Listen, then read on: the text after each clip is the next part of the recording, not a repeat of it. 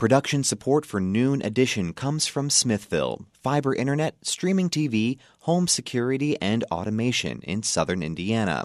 More information at smithville.com. And from Integrity First Insurance, provider of Erie Insurance for all your auto, home, life, and business insurance needs. More information at 812-269-8897 or integrityfirstinsuranceservices.com. And from Bloomington Health Foundation, partnering with local organizations and citizens to invest in programs that address our community's health needs. Bloomington Health Foundation. Improving health and well-being takes a community. More at bloomhf.org.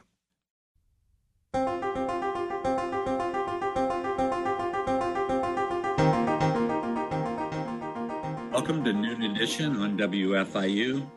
I'm your host, Bob Zaltsberg, hosting today with WFIU's News Bureau Chief, Sarah Whitmire. We're talking with our guests about the U.S. Withdrawal from Afghanistan, the Taliban's quick takeover, and we will be talking with them about those issues and also about the two suicide bombers that killed, I think the death toll has risen to over 170 people yesterday outside of the airport gates. The two guests we're talking to today are Todd Burkhart, who's a retired infantry lieutenant colonel in the United States Army. He worked with the Afghan National Army, and also Nassif Sharani, an Afghan scholar and anthropology professor at IU. You can follow us on Twitter at Noon Edition and send your questions there. And you can also send us your questions to news@indianapublicmedia.org. Well, thank you very much, both of you, for joining us. I mean, the news coming out of Afghanistan has been pretty grim for a while now, but certainly over the last couple of weeks. I wanted to start with Lieutenant Colonel Todd Burkhart first. Thank you for joining us today. And I just wanted to get your sort of your overall take on what's going on. I know you invested a lot of time and energy in Afghanistan. Probably have some emotions roiling through your body and your brain right now. What's it been like watching what's going on? Yeah. Hey, first, just want to say thank you for the opportunity. Really appreciate it. I did spend some time in Afghanistan working with Afghan National Army Special Operations Command, working with commandos and special forces all across Afghanistan. I think it's been a roller coaster of emotions this last week, which really, after yesterday, became incredibly tragic. And I think the mood had significantly changed from, I think, the beginning, last Sunday. I do have friends in Afghanistan, both Afghan officers and interpreters, translators that I worked with that I've been desperately trying to get out of Afghanistan.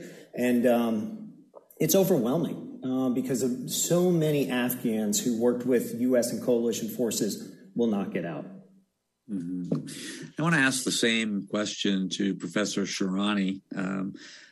As you watch this, what are your just your overall views? Thank you very much, Mr. Zaltsberg, for inviting me to this forum. Obviously, the tragedy is immense for the people of Afghanistan. I obviously feel for American citizens, particularly soldiers who lost their lives yesterday. And I understand there are some Hoosiers who are also serving at this time at the airport. But one thing that you have to remember that the reports are only talking about the two bombs that happened at the airport. There were other bombs in western part of Kabul, in an area named Kutay-Sangi, where a magnetic bomb was apparently placed on Taliban pickup truck, which also exploded, and there have been other incidents as well. So what this is telling us is the beginning of essentially another phase of warfare in Afghanistan. The people of Afghanistan are on edge. They are suffering in ways that we cannot really imagine. The fear is pervasive in the entire country. We're talking only about the small segment who may be able to get out, or are being helped by the United States and other countries to get out. But we're going to be leaving essentially close to 35, 40 million people in the country in a perdition that has been created by Taliban. And with our help, we started fighting them 20 years ago, and then leaving the country to them 20 years later is nothing but a tragedy, if anybody wishes to imagine that. All right. Thank you both for those opening comments. Colonel Burkhart, so, with the time that you spent there, how is this surprising to you, I guess, would be my question. How did you think that did you think this could be a successful operation, and are you surprised that it's ending in such a way?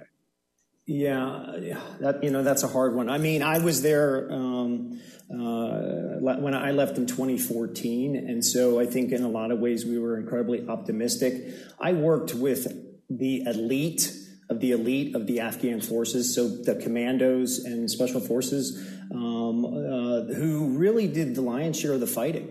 And I think a lot of people don't realize there's tens of thousands of Afghan soldiers that have died over the last 20 years fighting for the legitimacy of their government and the rule of law and freedoms and security. And so had tremendous opportunity working with a group of soldiers that really cared, right, and cared about their family and the future of their families. I think on a large scale, a lot of big issues that really undermined the ability for the military to be really a standalone military. The supply and logistical systems are incredibly complex, especially for the United States, and to try to implement maybe the same type of system in Afghanistan where infrastructure is crude and rudimentary. There's hardly any rail. Even highway systems are really inadequate for a country of that size. And so I think just a matter of just regular supplies of food, ammunition, clothing, uniforms, boots, pay even. Some of these soldiers, lived incredibly austere and Spartan lives. So I think that undermined the ability for an army to be effective, one. I also think that probably the Trump deal with the Taliban in, I think it was February of 2020, helped really undermine the legitimacy of the government of Afghanistan as well, where the Afghanistan government wasn't even invited to the table because the Taliban said no. And I think we all know, based on that the talks in Doha, 5,000 then Taliban soldiers Taliban fighters were released. And also one of the founding members of the Taliban himself, Barater, I don't know if I'm pronouncing that right, was also released. It was a moral victory. I think it was a victory to the psyche of against the psyche of the Afghan people. And also, I have to say there was definitely corruption and hoarding within the government itself.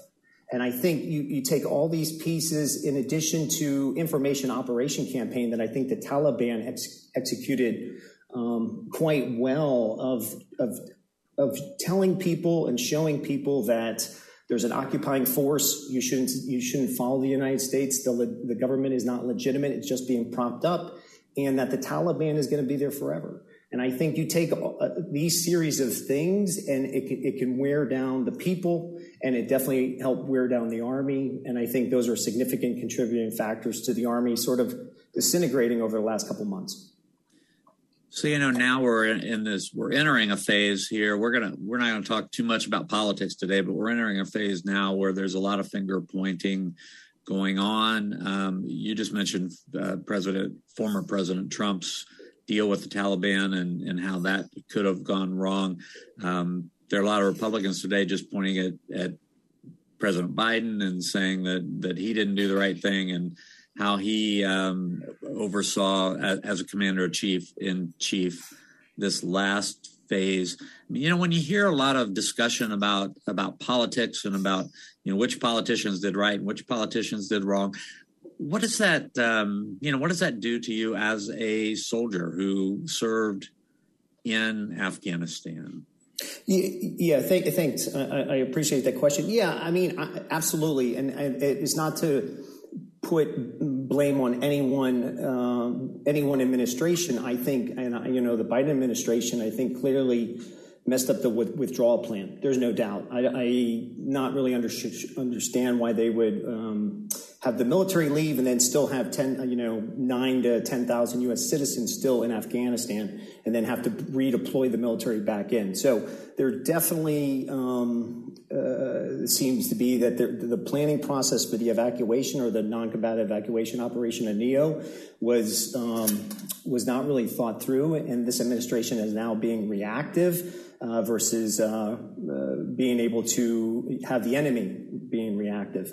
It's interesting over the last 20 years with 4 different administrations from the Bush administration to the Obama to the Trump to the Biden administration, it seemed to me through the years that no administration really knew what to do with this. No empire has ever been successful in Afghanistan. I mean, the Greeks, the Brits, the Russians, and the U.S. We've all failed, and so incredibly hard place. And Nazif can talk much more about, tribalism and just the way the country's comprised. But I think in a lot of ways there was never a multilateral political solution to the issues that were there, and it sort of fell upon the military to kind of figure out what makes sense and how to make it work and develop a course of action.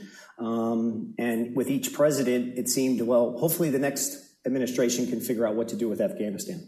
And that was a shame. Yeah, I wanted to follow up on that with Professor Shirani. As a citizen and someone who's followed the news, I'm old enough to have followed the news when the Soviets were in Afghanistan and were there for about 9 years, and nothing good came from that. And then, the U.S. went in. We may have had good, legitimate reasons for going in, but now we've been there for 20 years. Why is it so difficult to accomplish something militarily in the country of Afghanistan? Well, because the problem in Afghanistan and terrorist problem as a whole is not just a problem of security.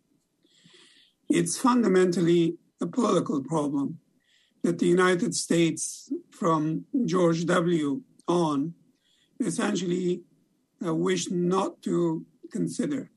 Instead, they turned it into a security problem, and security problems here in the United States, we're all familiar with, is basically going to war. War on poverty, war on crime, and then war on terrorism. And we have fought, and then at the end, our political leaders have told us, there is no political solution, military solution to this. It must be resolved politically.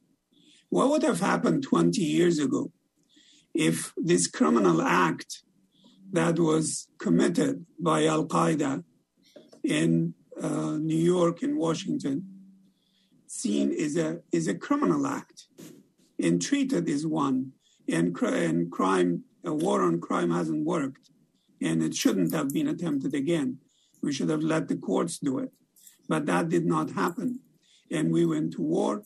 We have spent a couple of $1 trillion by some accounts, and we're counting our own debt, which are now coming to about 2,413 American soldiers, or maybe a little more.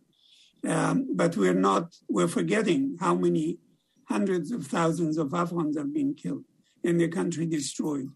And if we had, in fact, looked at this as a political problem, we would not have partnered with thieves and kleptocrats in Afghanistan, people who were already known to have shady characters, and people who were also that we empowered, representing the United States of Afghanistan, were in fact partners in crime with Taliban. They were already business partners. Zal Khalilzad, who was sent as a special envoy of George W., had consulting relationship with Taliban in their first round of rule in the 1990s. but he was sent there to negotiate, to become special envoy of the president and then ambassador of the United States of America. He is a tribesman in Afghanistan, and Colonel Burkhardt referred to that. Tribalism, particularly Pashtun tribalism in Afghanistan, is something that has been part of the problem in the country because members of this particular tribe who have been governing elites of Afghanistan have essentially claimed special privileges to them. And they have discriminated against other communities in Afghanistan who are non-Pashtun, whether they're Tajiks, Uzbeks, Hazaras, and others have suffered for the last 140 years because a bunch of tribal elites from the Pashtun community have been first supported by Britain, installed, in fact, as leader of that country with British weapons and British money, and then later on by the Soviets, after that with Pakistanis, in the last 20 years by us, the United States of America. We did not really wish to create a proper governance in Afghanistan. If we had, I assure you, the Taliban would be in power today. They did not, in fact, do much for the first 4 years of our intervention, because they were destroyed very quickly with only about 200-300 American soldiers on the ground. The rest were done by the local population. And then what we did, we basically, instead of helping create a better governance system, we kept sending troops, and then took the war to Iraq. So that there is something seriously wrong with our foreign policy. And I should also mention, Washington Post published 6-part series on how American government deceived the people of the United States in their war in the United States in 2019. Who took notice of that? No one.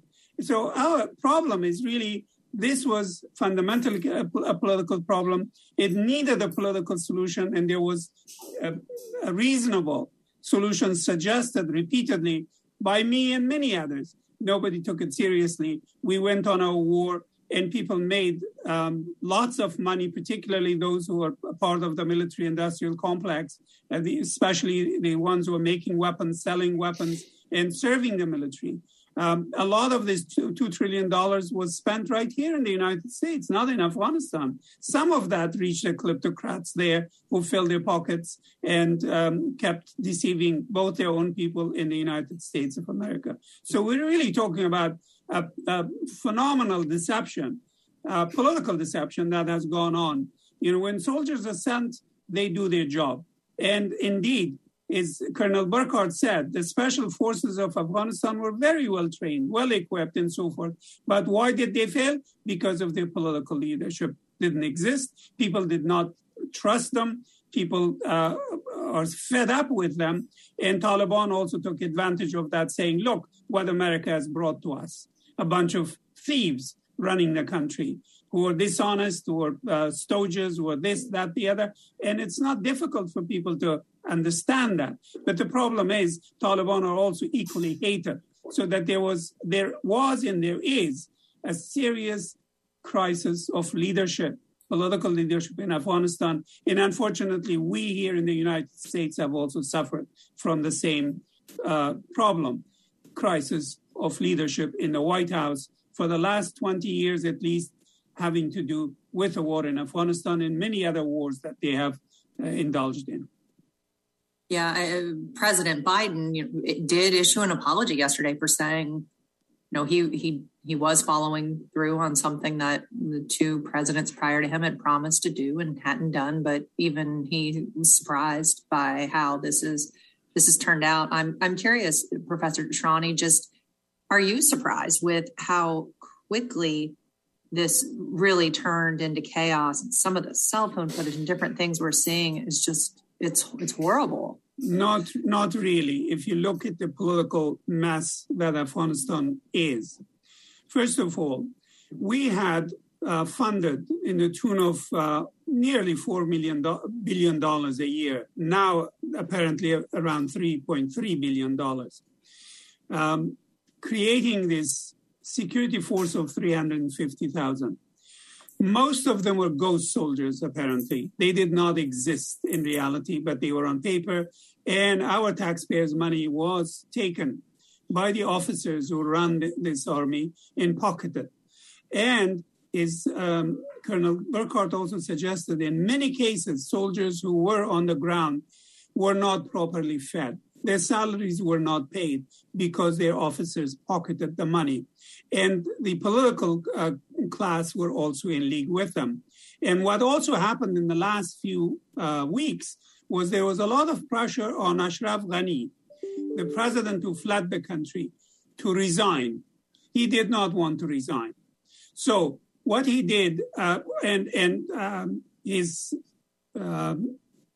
opponent, as it were, Zal Khalilzad, who was in Doha negotiating with the Taliban, he apparently, reportedly, ordered some of the military contingents in the provinces not to fight, and let the ground to Taliban. So if Taliban takes more territory, maybe he will be able to force Ghani to resign, which may have in some ways happened. But by the time Ghani realized that he was not going to stay in power, he also encouraged immediately to really give a real kick in the tooth to Khalilzad as well as to U.S. and NATO forces. He also encouraged the military officers, particularly Pashtun military officers throughout the country and particularly in the north, to not fight, leave their weapons, and let the Taliban come and take over. And the consequence of that was this utterly unexpected fall of Kabul in the entire country so rapidly that Taliban didn't know also, or did not expect, and did not know what to do. In 10, 12 days now, they have not been able to form a government or do much of anything.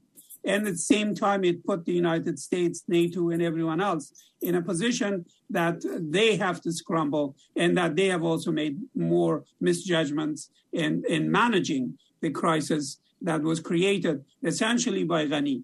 And Ghani has been allegedly come out of the country with $169 million. Sure. And this is a criminal act by any account. It would be good if somebody, in fact, asked them or returned them to some kind of international court or Afghan court to be tried for what he has done and what Khalilzad has also done in terms of the foreign policy of this country. He has been responsible for the last 20 years and earlier for much of what this country has done. Has anybody asked them why this mess? And anyone who falls short in any job to the extent that this man has done, he should be called to account. Is the United States Senate ready and willing to ask him to account for why our policies have failed so badly? For one, he was responsible for legitimizing this very well terrorist group.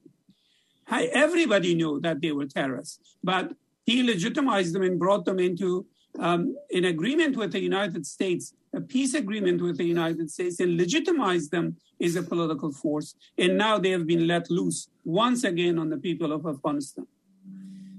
If you have a question or a comment for our guest today, and that one who was talking was IU professor Nazif Shahrani. He's an Afghan scholar and anthropology professor at IU. Our other guest is retired infantry Lieutenant Colonel Todd Burkhardt. Todd's with the U.S. Army. If you have questions for them, you can send them to us at news@indianapublicmedia.org, and you can also follow us on Twitter and send us questions there at Noon Edition. Sarah? Yeah. Todd, or Colonel Burkhardt, I know at the beginning. Please call me Todd. Yeah. Oh, okay. At the beginning of the program, you were talking about some of your friends and former colleagues who are still in Afghanistan and won't be able to get out. I was wondering if you could just talk a little bit about that and how, obviously it's a very dangerous situation there, even though they have resumed these evacuations today. It's absolutely heart-wrenching. Let me just say this, because I didn't get a moment at the beginning, just to say my heart and prayers goes out to the Marines and Navy corpsmen that were killed yesterday, along with the Afghan civilians. From my understanding, a lot of the casualties were actually children, and so my heart breaks for the Marines that we lost, and also for the Afghan civilians that were murdered yesterday in the attacks by ISIS-K. But I have to say that our military is doing a phenomenal job over there of doing combat operations and humanitarian operations at the same time. The amount of tens of thousands of people that have been evacuated from Kabul or HKIA, Karzai International Airport, is absolutely amazing. So I am working with a few of my counterparts that I got to know incredibly well when I was in Afghanistan. As I mentioned, a couple of them are Afghan special operations officers, and a couple of them are interpreters. It's been hard and it's been difficult, and WhatsApp is a great source in order to communicate and talk in real time with my counterparts over there.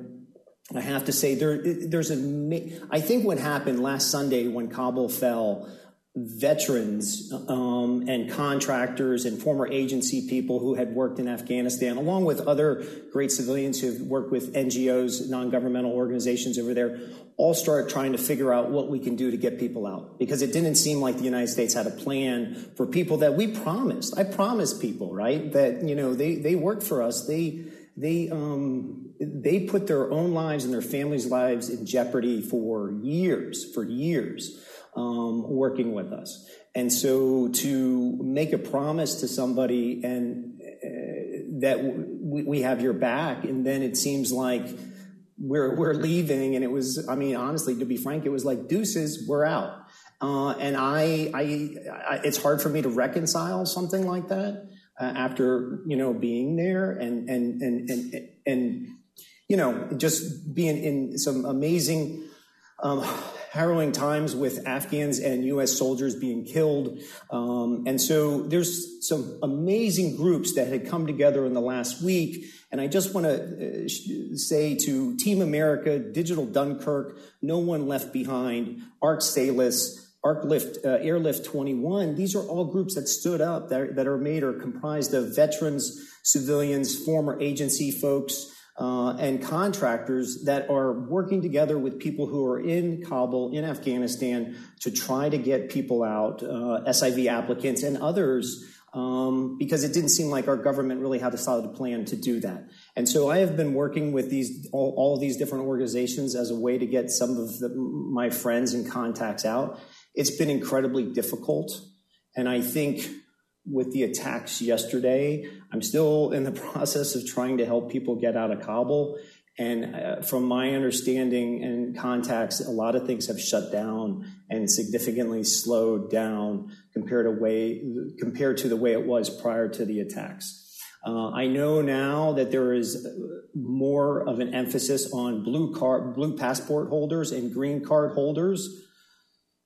And I don't really know regarding people who are have SIVs if we're going to make it by the deadline by the August 31st, which is sad.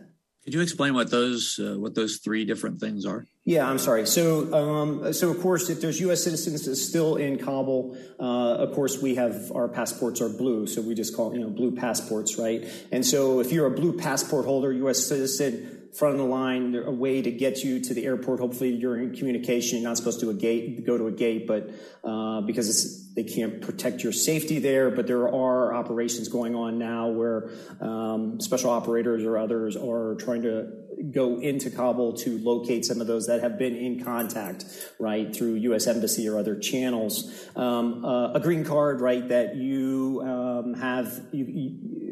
you're a resident of the United States, legitimately, just you're not a citizen yet.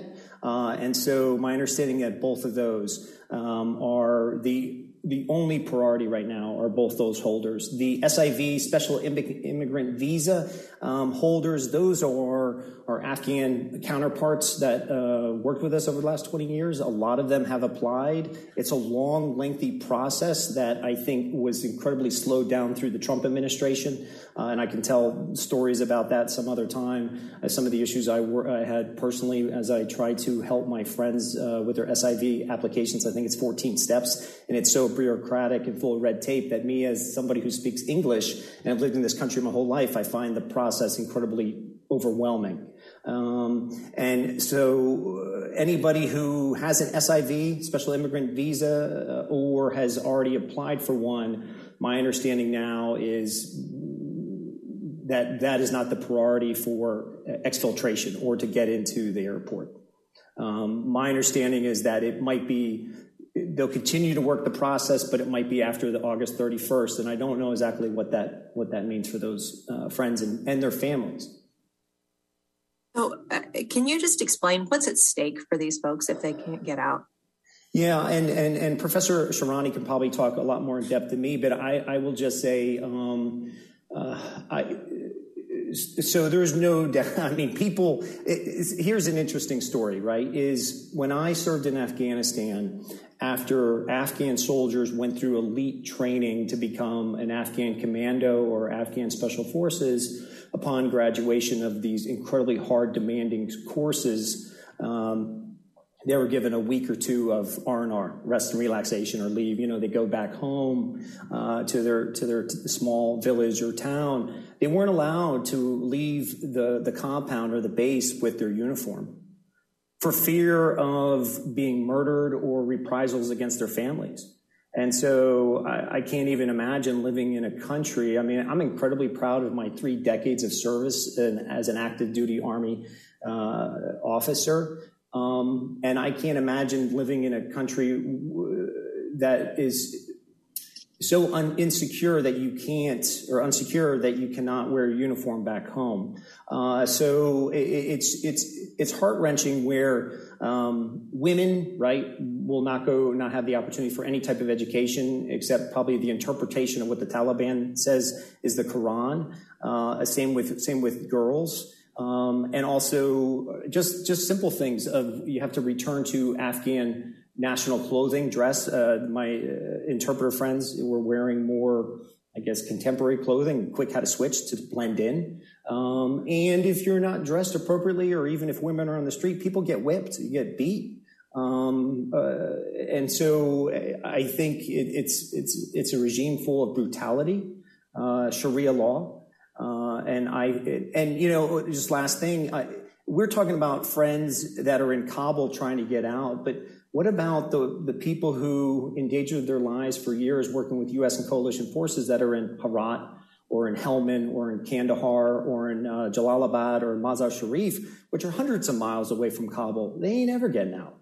And that's truly tragic.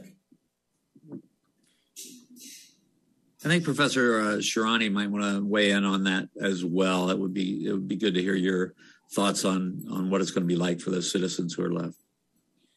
Let me say this.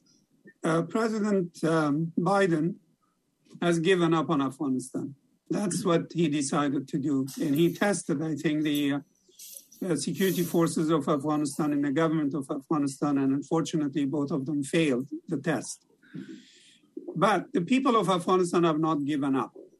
They're going to fight, and they're going to fight Taliban for as long as it takes. And there is, in fact, a movement already underway in Panjshir by the son of the former hero of resistance against the Taliban, Ahmad Shah Massoud. His young son, who is about 30, 31 years old, is named Ahmad, also Ahmad Massoud.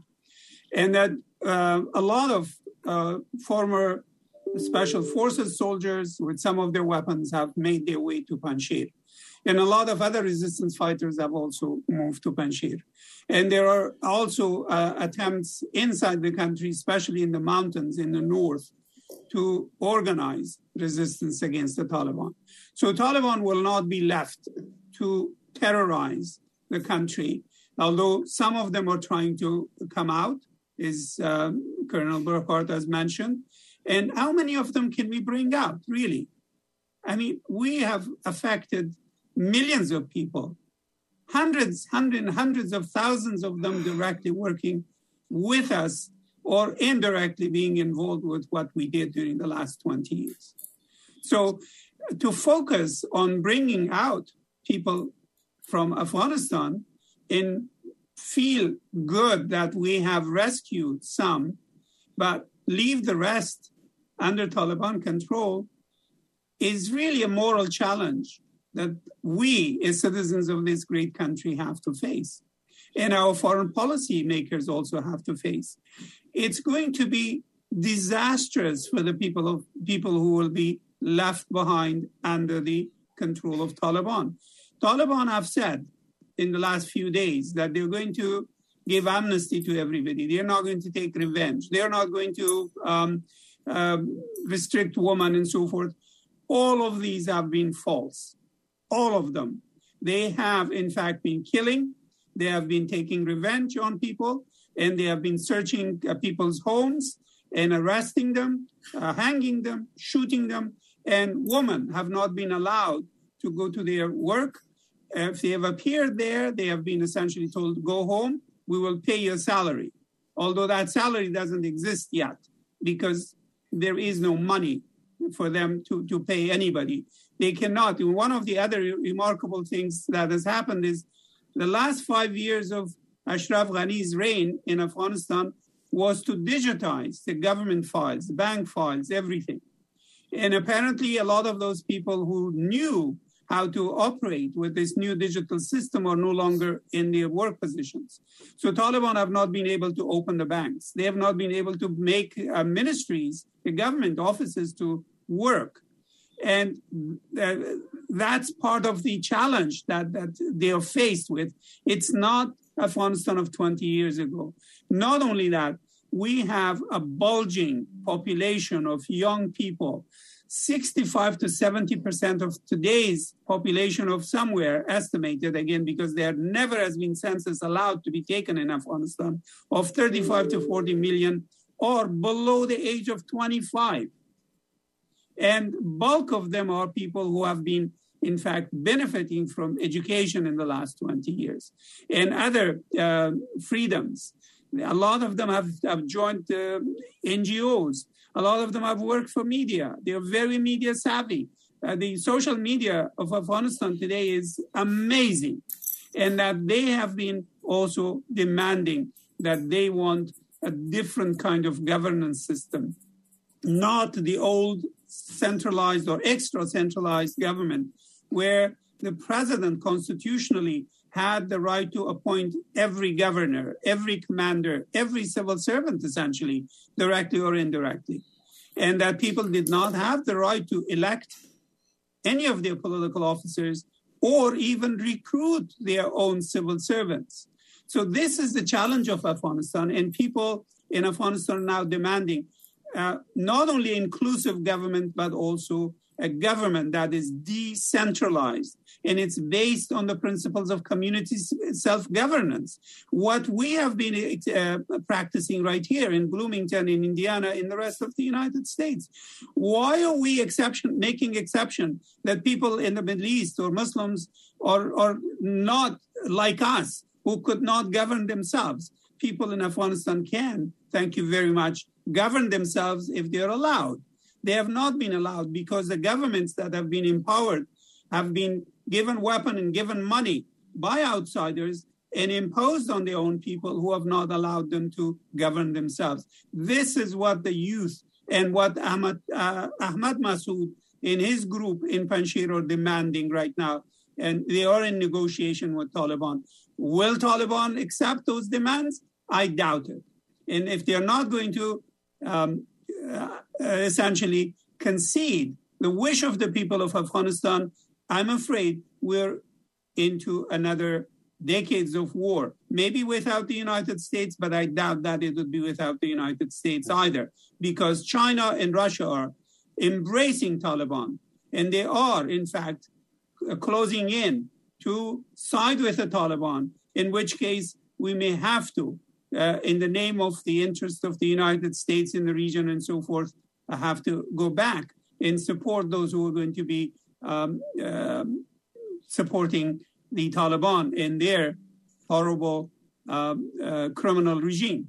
So that we may have to, in some ways, be back in there, but it would have been much better if we had indeed approached this problem of terrorism, not just in Afghanistan, but globally, is a political problem that needs to be addressed, and it cannot be addressed by war. And we have been proven that there is no military solution to these problems. So when are we going to come to senses and say it's a political problem and let's look for political solutions, and that they can be found if we try? Professor Shirani, I just want to add one more thing, if I could, Bob, on that. Absolutely. When Professor Shirani was talking about the Taliban, just getting WhatsApp texts and voice texts from my friends over there, Taliban, of course, you don't see this on the media because the only place where the media is located is right around the airport, of course. But there are definitely cases of Taliban door to door and finding commandos who did the lion's share of the fighting against the Taliban and of killing them, hanging them. And also a lot of Afghans trying to make their way to the gates. This is prior to the attack. This is last week I'm talking about. Were afraid to go through Taliban checkpoints because any documents in English were confiscated. And also their names were written down on some list. So I guess if you don't make it out of the country, the Taliban has a list of people who, collaborated with the United States. So just the sheer fear of trying to make it through Taliban checkpoints for good reason were a lot of reasons where some of the Afghans who had SIV applicants never even made it to the gate. It's important also to mention in what Colonel Burkhardt has said, that the Taliban have, in fact, now found all the files, digitized files, and they may not be able to open them immediately, but they have asked for Pakistanis, and Pakistanis are in to help them essentially open these files. And those files have the information on all the people who have served in the Afghan army in the last 20 years, or at least the last 10 years of it. So that special forces, non-special forces, everybody has biotech information on those files, and that they're in danger. Yeah. And so are a lot of other people, because we have documented them so well for Taliban to go after them. Todd, can you explain the significance of this August 31st deadline? Now that things have gotten so out of control, why are we still married to this August 31st? Yeah, I wish I really knew. I mean, it's a self-imposed deadline that the Biden administration, put the mark on the wall. The Taliban seemed to like it, and now that had become their red line even before the attack yesterday by ISIS, Khorasan. I'm not really sure, and I think the Biden administration is going to stick to that. I think, of course, it's incredibly. The situation is fluid.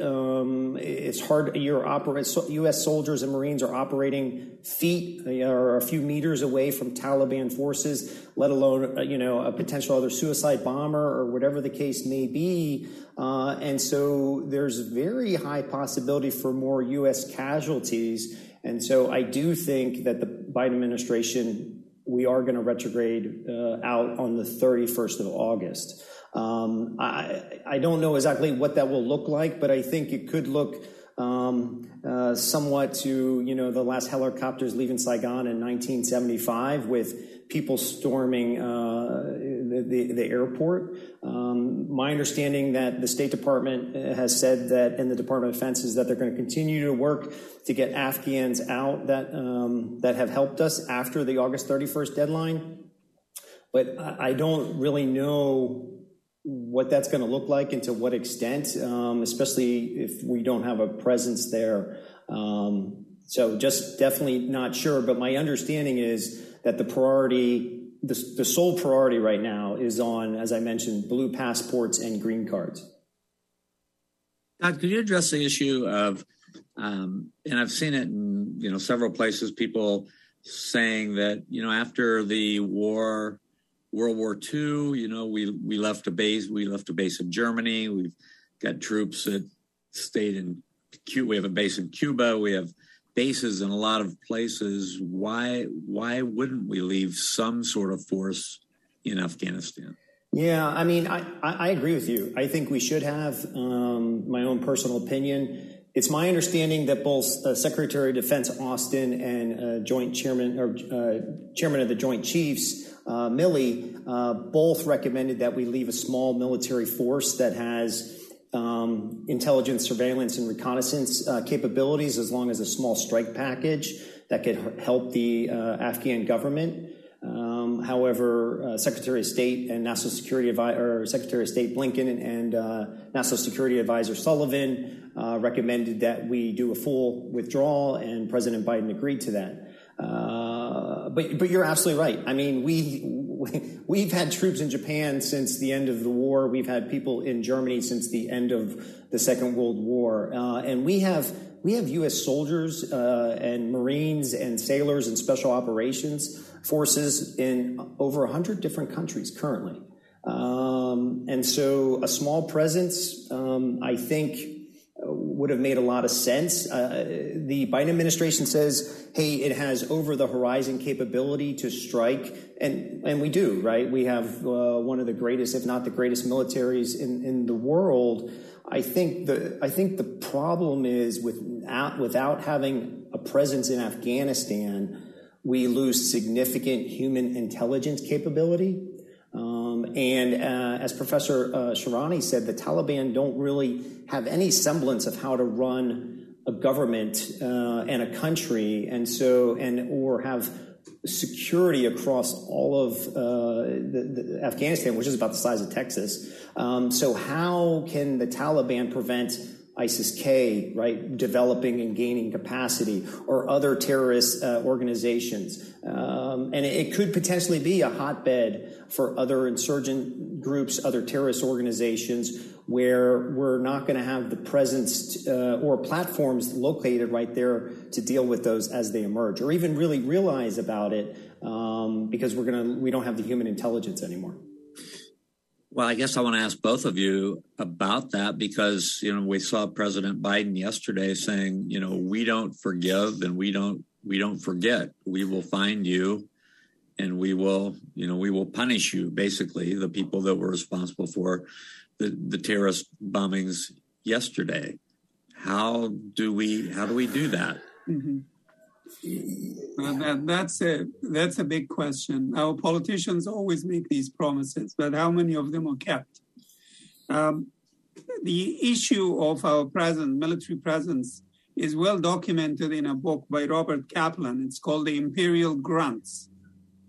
And it would be advisable if the audience looked it up. He documents that we are present militarily in more than 125 countries around the world. So why we should not be present in small numbers in Kabul is probably something that Zal Khalilzad cooked up with the Taliban.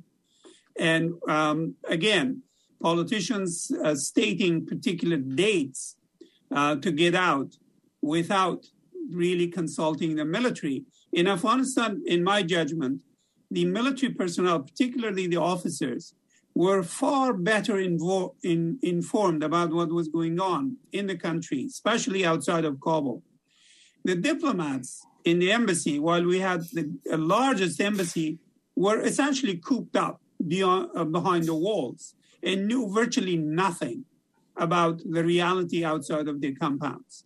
And that's why they have made some of the worst decisions during this war. And if it was left to the military, we probably could have had some success, but that was not to be.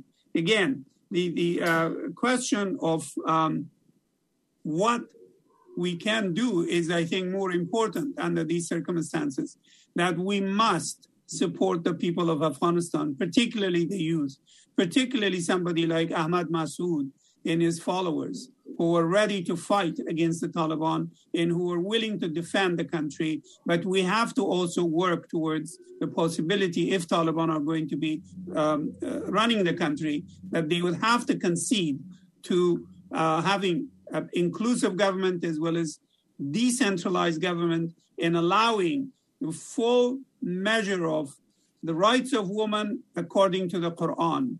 It's very important to remember, Taliban are not referring to Quran. They are calling Sharia. Sharia is something that is made up by human beings politically for convenience of and for control. And much of what they refer to as Sharia, which was taught in Pakistani madrasas, are in fact not in the Quran. There is no support for them from the Quran. So we have to insist that the rights of women in Afghanistan and elsewhere in the Muslim world should be on the basis of Quran, not Sharia, the historically constructed rules and regulations for the convenience of those who use Islam as a means of oppression in their own countries. Todd, we have about two more minutes, so I wanted to get your thoughts on that too. Yeah, thank you. I would say we're probably going to see some strikes from an MQ-9 Reaper, a drone, at some ISIS-K targets. I would say it might be 3 to 6 months from now. I think gaining the intelligence is incredibly hard. As I mentioned, we don't really have we don't have a system anymore on the ground. Some of that will probably come through signal intelligence, through chatter, through phone, through text, through WhatsApp, right? And then trying to track that down. It's also incredibly hard, this type of enemy, right? It's not like fighting a state or, another political sovereignty where, there's a geographical location where that country is. This is a group that, blends in, blends out, looks just like a civilian, and then, pretends they are, and then they murder people. So it's incredibly hard to exactly know where they operate out of. But I would think that just based on intelligence and it will take some time, but I believe, the Biden administration wants retribution for what happened yesterday. So there will be some strikes, and hopefully they hit their target. In the last minute we have, Todd, could you also talk about the dangers that the troops who are still there are facing? Because they certainly don't want someone like a suicide bomber to get on one of those planes. It has to be so stressful. And I have to say, I don't know what that's like to do a combat operation, but at the same time do a humanitarian operation. I've done one or the other, but never both combined. And so you are right next to people that you can smell them and feel their breath on your face as you're trying to pull them to safety and to freedom. And I think it has to be incredibly hard for our young men and women who, in some ways, this is going to stay with them the rest of their lives because they are helping select who makes it to freedom and who, in a sense, they literally have to close the door on. That has to be incredibly hard.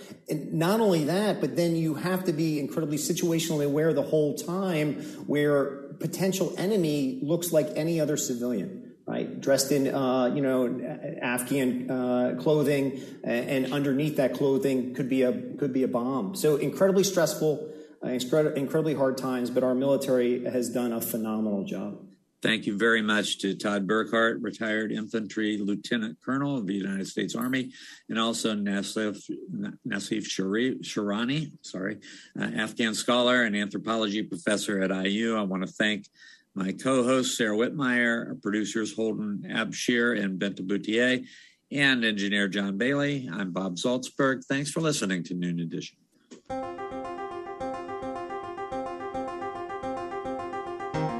Production support for Noon Edition comes from Smithville, fiber internet, streaming TV, home security, and automation in southern Indiana. More information at smithville.com. And from Integrity First Insurance, provider of Erie Insurance for all your auto, home, life, and business insurance needs. More information at 812-269-8897 or integrityfirstinsuranceservices.com.